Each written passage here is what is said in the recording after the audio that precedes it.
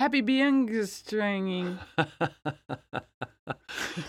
Begeisterung. Oh, Begeisterung. This is the Creative Double Shot, a conversation about building the creative life you want. I'm Jonathan. And I'm Ginger. If you want more creativity in your life, let's talk.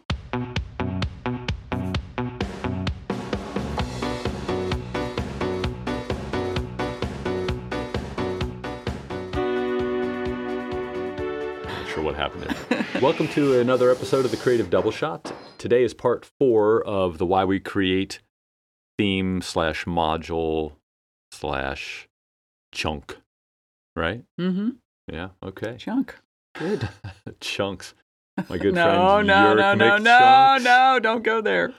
But part 4 is what's in it for me, inner journeys. Last time we talked about flow and the flow state and the benefits of that. Kind of serves as a gateway a little bit to some of the inner journey stuff that we're going to be talking about today. The external journey, I would characterize as something where, it's the technical stuff and the producing of something and all that. But we've alluded to many times how there's also this inner part about, the emotional ball of twine and bringing our hang-ups to the process and all that kind of thing. And so when we start out with our creative practice, when you initially get that spark of like, man, I want to make a cool pot out of clay, or I want to paint, or I want to write, because you're probably a consumer of art. You've seen things that inspire you to want to jump in and be part of that, or you've seen something that you thought was absolute garbage. In your mind, and thought, I can do that better. Yeah. I can do better. But whatever your reason is, it's an external motivator for starting in the first place. And one of the things that we talked about was that those external motivators will only take you so far, and creating something cool will only take you so far. Fame and fortune and success will only take you so far. I mean, how many stories do we hear about artists who, oh my gosh, they have everything. Why are they depressed? Why did they commit suicide? Well, there are probably some clinical reasons behind that. But those external trappings only motivate you so much, because if you're creating the same thing day after day and your heart's not in it, then it's void of meaning.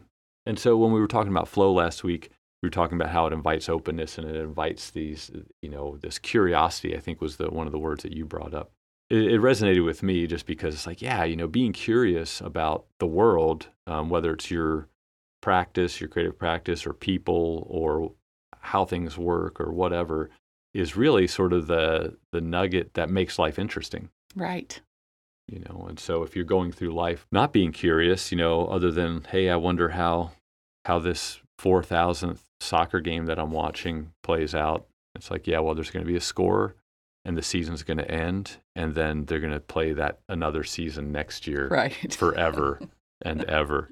And there is joy to be taken from those sorts of things. I'm using sports just because that's a personal thing for me, where I've watched a lot of sports. And one day I was just like, man, I get all wrapped up in this, and then it's like, but there's going to be a champion next year too. And what's in it for me? Right. And I think the thing that I love most about sports is the moments of amazing creativity that happen on the field, a really great golf shot, or an amazing goal in soccer, or the artistry of watching people do things well is and there's I don't mean to minimize that in terms of things, but one of the reasons we get into art is just like we said, you see these things, but you're consuming creativity for a while, and some people come to it earlier and later, but you're consuming creativity and watching other people do it. You just mentioned that. And I thought that was really interesting, because at some point you're like, well, consuming creative products is awesome and fulfilling, but at some point we're left going, well, there's got to be more. And that inner part of you that's like, I want to participate in that rather than just consuming that. Because I think a lot of people do spend, we watch really cool TV shows, we watch movies, we read books, because those things take you into the flow state too, like we talked about last week. And it's just interesting how you make that transition. And that usually that transition, again, is that sort of external desire to participate and create. Right. But you don't necessarily know why. What you find is if you actually have a creative practice, is that over time, once those external motivators fall away, you find you have to create this environment that makes it interesting to you. And I feel like I'm kind of like talking in circles here, but I think as we've been talking about this concept, it's been circular. You keep coming back to these certain things, and a key piece for me too is that you also then have to start, I hate to put it in battling your demons, but it is, like once you move to that thing of, okay, I want to do this, I want to participate and do something, then all of society's notions about being an expert and, being an amateur, which is a bad word, which we'll talk about more, but, like that all comes into play. And then often that's just too much for people, which I totally get. Yeah. You just get sort of weighed down by that. So I'm not sure where I was going with that. Well, but no, again, it's like there are all these like, the emotional ball of twine. Like there's all the inner stuff you bring to the table with it, and then there's the external pressures that then you internalize and bring with you also. I was reading through Jeff Vandermeer's Wonder Book because it's a great resource for writers. I think for any creative, really, just because it's so rich, it's visually rich, and it's got amazing sidebar articles by other authors and sort of them delving into. There's so many little facets of all of this that sometimes you don't even consider. But anyway, he talks about, hey, you don't have to ever put your stuff out there. And we talked about this a while back about, I create because I need to. And I think there's a great truth there. He was talking about Emily Dickinson about, he's like, here's this person who never put their stuff out there while they were alive. And now they're immortal. And not that that was her goal, but her goal was to write because she loved. Yeah. It was a way for her to process life and living. And Vivian Maier, the photographer, we've mentioned her before too. Yeah. And so there's so much satisfaction to be gained out of this. But the inner journey part of it is, and I think with Emily Dickinson in particular, as I think about, the classic poem, which I don't know what it's called, but Hi, I'm a nobody. Who are you? Oh, are you a nobody too? I don't know if I got that right, but anyway, it's close. But so she processed her whole life through her writing, and I think of someone like Annie Dillard's another great one who does all these observations. Like she'll extrapolate from watching something happen in nature. I think of Pilgrim at Tinker Creek and see this muskrat floating along doing its thing while she's smoking something cool like a cigarette, and then extrapolates out these sort of universal truths. And I'm oversimplifying it, but there's this whole introspective journey if you're willing to be introspective, which reading Eric Meisel, he contends that we're resistant to being introspective. And this is the crux of all this here. We're generally resistant to it because it's scary, and it's not that like, we're going to find stuff about ourselves that we don't like, which that's probably true. Right. But also it's hard work, especially if you want to be different than the person you are. And I would contend that most of us do want to be a better version of ourselves or a different version of ourselves. I mean, we all have things that we're like, I regret that I didn't do this and I regret that I didn't do that. And regret is a club that we beat ourselves with. That's true. But I don't know that we often examine why we regret things, and then that taps into our narratives and all that stuff. And it's funny, I always feel like we go toward the negative when we start talking about these things. But I think there's a reason we're resistant to all this stuff, which also ties into Stephen Pressfield's The War of Art, that we're resistant to creating. And it's probably for similar reasons too, it's that fear of failure and all that. Mm-hmm. I want to back up a little bit and talk about, we talked about the flow state and we talked about curiosity. And I was thinking of curiosity sort of in that way that it allows us to perceive the world in its physical state and wonder why things are the way they are, or like, oh, wow, look at that, crazy colored insect. Why is it like that? But you had talked about earlier using metaphor to constantly reevaluate the world. And what was the book that was from? The Everyday Work of Art. And that was a book that your mom had from... Yeah. For how long? I mean... It might have been written in the early 2000s or late 90s. And it has her notes and asterisks and stuff all over it. I think it's really cool that your mom, she was a lifelong student. She was definitely a creative. Absolutely. She had maybe a industrious period in her life when you were a kid, or when before you I think by the time she had 4 kids, it was put a little bit on ground her down to a nub. No, I was thinking about we were her creative outlet. I think that's true to a point, and she was speaking of introspective people, super introspective, and always like looking inward for meaning and stuff like that, which is really cool. And I was just thinking about that from a creative practice standpoint, is that here's a person who derived a lot of fulfillment out of that and was willing to get in there and do the dirty work of the inner journey. But there's the curiosity aspect of it. And, your mom had that in spades. And there's also the receptivity aspect of it. And I'm borrowing these 2 terms from Jeff Vandermeer's Wonder Book. There's more to it. And we'll put a link in the show notes to that book. But if you haven't read it, highly recommend that you do. He might even have a website that has stuff there too that you could dig into. It's been a while since I've been there. But anyway, the receptivity part is sort of like this other layer of empathy. And at least the way I was reading it was, so there's this empathy aspect where you start thinking about how other people feel and how things affect them, and being able to put yourself into other people's shoes. And so it's more than just your 5 senses, your physical 5 senses. It's this, I would think of it as cerebral, spiritual, but being able to sort of transcend the physical because that's a key part in understanding the human condition, right? And if you can understand the human condition better, I'm not going to say to fully understand it, but if you can understand it better, then you have this ability to, for writers, of course, create all these myriad characters, because you can imagine what it would be like for someone to be in a certain situation who's not you. And you can do that anyway. Like you can write characters, but your output will be much richer and less derivative, I think, if you have a better understanding of human nature. Yeah, and I feel like self-compassion or compassion for others increases self-compassion. 100%. And then self-compassion also leads to better creating. It has in my life, because then I am more loving of what I create and also my process, and more forgiving of myself in my process. Yeah.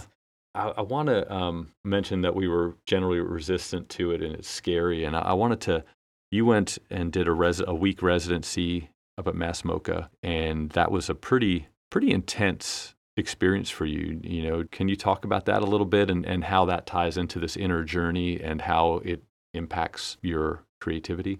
I'd say it was hugely transformative for me, because I'd never done anything like it, and I went up for a week. It was with an abstract artist named Judith Kruger, who was just wonderful at bringing all of us out, kind of. But I felt like she kind of had to wear me down. Like, I went up there with a lot of notions about what a real abstract artist is. And I was trying to move, I'd long wanted to move into more abstract work, but I felt like I wasn't grounded. I didn't know what, I was just playing around or whatever.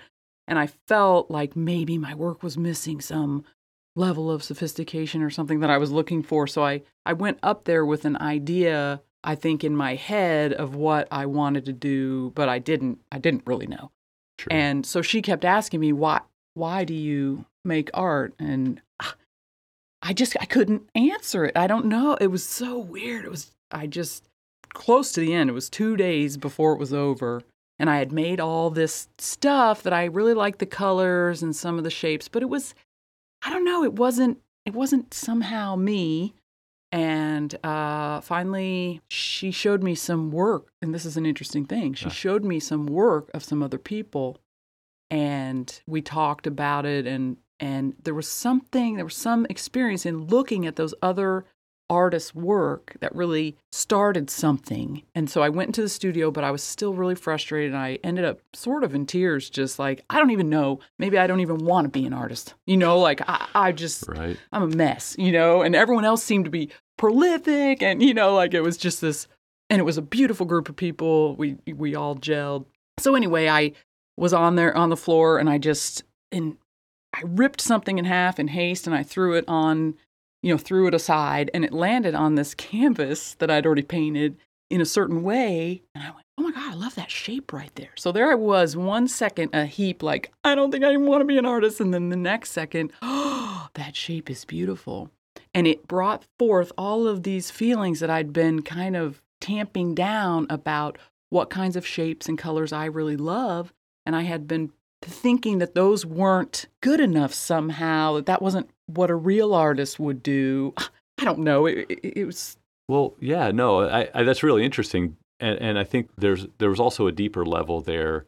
It wasn't just shapes. There was the shapes, but there was this whole inner journey that was there. Exactly. Oh yeah, sorry, I got off. No, it's okay.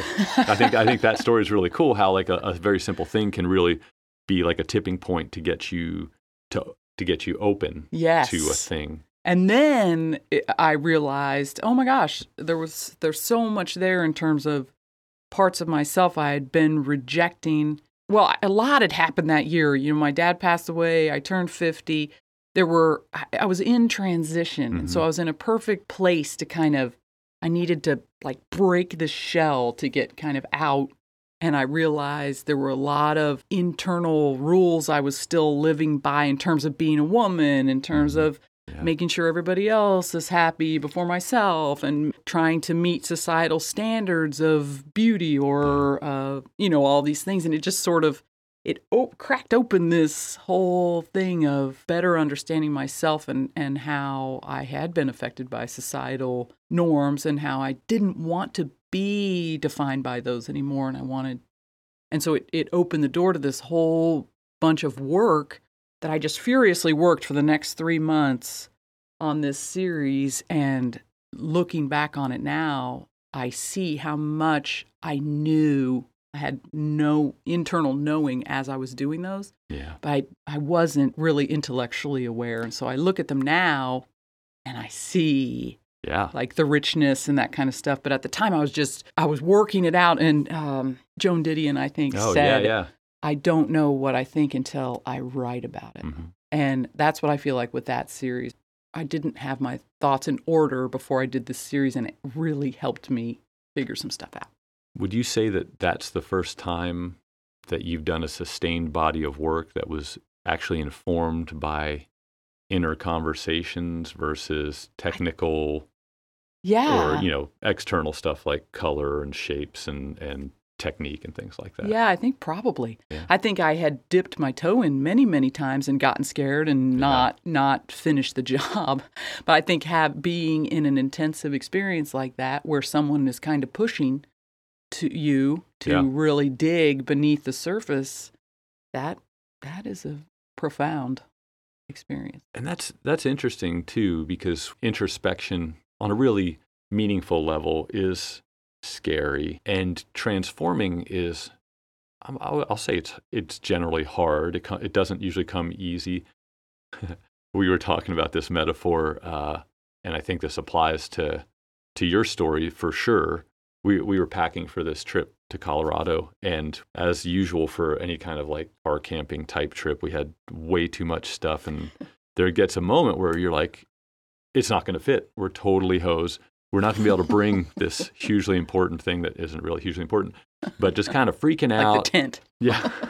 All right, no tents. We're sleeping under the stars or rain. But yeah, and so you get to this point of like, I can't do it. I think of your breakdown. Wow. Yeah. I call it a breakdown, but your frustration and it manifesting physically, and same thing with the packing of the car. And then eventually you're like, all right. I went through this freak out, and now I'm taking a few deep breaths, and I'm going to take a break, get a glass of water. I go back down and reconfigure and figure out the packing, and it's fine. And it's always fine, but we never feels like it's going to be fine. That's right. That moment of crisis. That moment of crisis, a lot of times is a signal that you're almost at your breakthrough point. Like not breakdown point, but breakthrough. Like, oh, I figured it out. Like I problem solved this. And I feel like with that body of work, that was a great metaphor for that.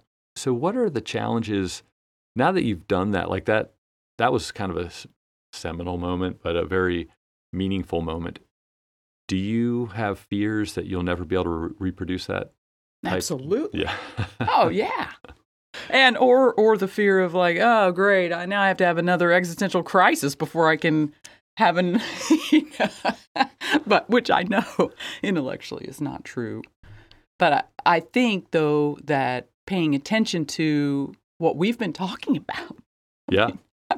Oh yeah. You know, these conversations really help me. No, that's fantastic. My why, I am able to get back to my why more quickly now that we've talked about it over and over again. That's awesome. That when I start to kind of stray from that, I go, wait a minute, I want to have fun. And say that louder. I want to have fun. Yeah, I'm kind of ashamed to say that I want to have fun. Oh my God, that is fascinating that Crazy. you said that. Yeah. I did. You shrank, right? I shrank back from that notion, which is, that's the Puritans again. We're not supposed to play or have fun. We're supposed to work and be serious. Well, it's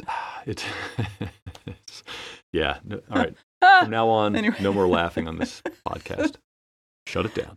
No, well, and I was just thinking about that and how it's easier to have fun when you do the introspective work and you understand more of why you're doing what you're doing or what you want to explore with what you're doing. And not that, I thought you said something that was really interesting about you didn't intellectualize it. You weren't like, once you had sort of your path, you just got in there and it was a flow state. Yes. You hit this flow state of like, you had your purpose and you were just rolling with it and you took it until you were exhausted by it, like, okay, I've done that. And which is, I think, any piece of work, anything that you have like a focus on, you work on it. And then eventually you have to make a decision that, and not that you're done, you're still exploring some of that stuff, but at that particular period of that work, you're like, okay, and now I'm going to do some other stuff. But you take it to its logical conclusion, which never feels like it's really done, but you have to at some point go like, okay, this stuff is done. Right. But that introspective work is just, it's fascinating because if you develop a creative practice and eventually those external motivators fall away, unless you're some person who like has immediate success, and then there are other pressures that come into it, and you still have to find your why, because at some point, like I said at the beginning, you're going to find that that's not enough. You can't fill that hole with money or drugs or alcohol, to go into program speak. And so you have to figure out what your internal stuff is. And that introspective work is the only way you can get there. And so the benefits of it, as our practice grows, then ideally so do we. And we were talking about this earlier too, is that one of the coolest things about that is that, so here you are, you're creating and you're looking at through that narrow lens, but your creative practice, if you're willing to do that introspective work, makes you a better citizen of the world. And not just for all the other people, but for yourself. Like, you get to engage the world in a very different way. You can come at it both ways, right? You could be doing a lot of introspective work and then come bring that to your creative practice, or you can do your creative practice and eventually that leads to the introspective work. Right. And so it's really kind of, I don't know, I think it makes life a lot richer, especially going back to that metaphor thing where it's like, yeah, I'm always reevaluating and looking not to undermine, but just to be like, oh, here's a thing that I do that I want to do different, or I want to do better, or whatever. And so how do you get there? And I'll say one last thing. It's the coffee talking. One last thing about that is that, so yesterday I came down to write. We were getting ready to meet some friends and go do a bike ride, and came down, and I've been working on this scene, and I realized today, in retrospect, the scene was like, oh man. And there was this thing that I wanted to do with this scene, and I wasn't sure how it's going to play out further down the road, but I was afraid to, because it was fun for me, but I was like, well, yeah, but what's it going to result in? Are you going to have to do a bunch of rewriting? Is someone going to say that that's stupid, or how does that work? And finally, I think I had enough coffee. Coffee's a drug, so take that for what you will. But anyway, it helped limit my inhibitions enough that I was like, you know what, I'm just going to write this.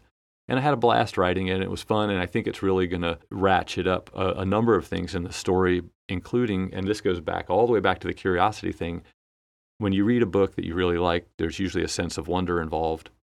And I think as you create with your art, you can't sustain a heightened sense of wonder throughout the whole thing, but you need to kind of revisit that and recreate that over and over again. Otherwise, you get bored. Yes. And going back to the video that we talked about last week with the flow state, if it's too challenging, you get frustrated. If it's not challenging enough, you get bored. And so finding those uncomfortable places, and I think about what happened with you at Mass MoCA, you were forced, Judith helped you find an uncomfortable place that forced you to kind of reckon with some things. And on a very micro level, my thing yesterday was the same kind of thing. It was like, I'm kind of uncomfortable with this because I just don't know. And it feels like a risk. And it's like, you know what? I mean, it's just writing. Yes. If you write it, no one's going to die. Yeah. And if you're Emily Dickinson, no one's going to see it while you're alive. So you're good to go. And I will say, from an outsider perspective, you bounded up the stairs after that writing session. Yes. And you were totally psyched and feeling great. Yeah, I got my dopamine drip from creating because I was in the flow state and doing something that was scary, but ultimately turned out to be awesome. Yeah, it's very cool. And so those little moments are opportunities for introspection. And there's the introspection on the creative level where it's like, well, why am I resistant to doing this thing? Or why do I really love this thing? Or why do I keep revisiting this thing? And again, I think that's a practice unto itself. If you can become introspective through your creative practice, you will likely become more introspective in your life practice. Yes. And man, I can't think of anything better than that. Can you? I can't. I love it. And so the takeaway, ultimately, and that's what we're trying to eventually bring these things back around, as opposed to just navel gazing. The takeaway is to allow yourself to be open and be more introspective. Like, try it, like it's okay if it's scary, but, there's I'm reading a book by Samuel Delany, Chip Delany, just an amazing guy who's really, except in the science fiction world, flown under the radar, but just brilliant author. And but this is, I think, a book like 7 essays about writing. But he talks about this German term, Begeisterung. And it literally translates into be-spiritedness.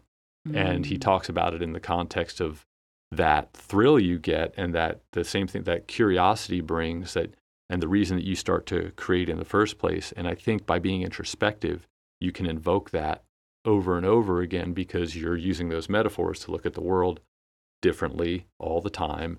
And you're curious and also being receptive to our humanness and the human condition. And so anyway, just a cool term. That's the word of the day, Begeisterung. Ooh, nice. And my word for it is giddiness. I feel a giddy, and I've tended to tamp those down. So now I really try to pay attention, like what gives me butterflies, No, I think Follow it's awesome. That.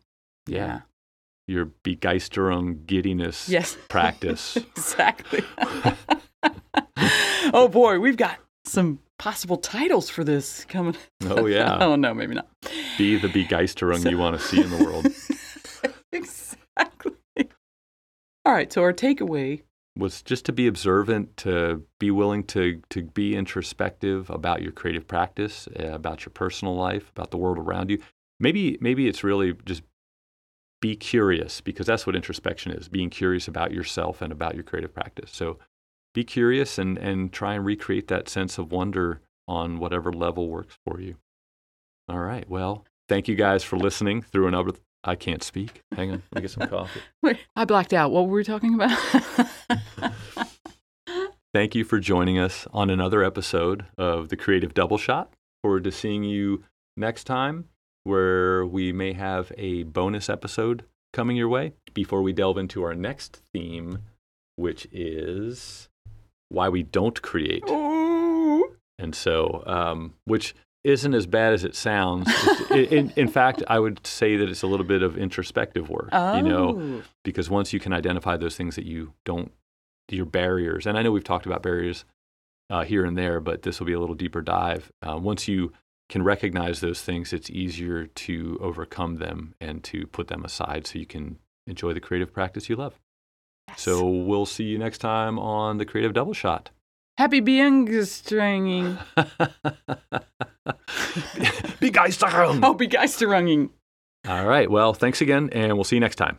See ya.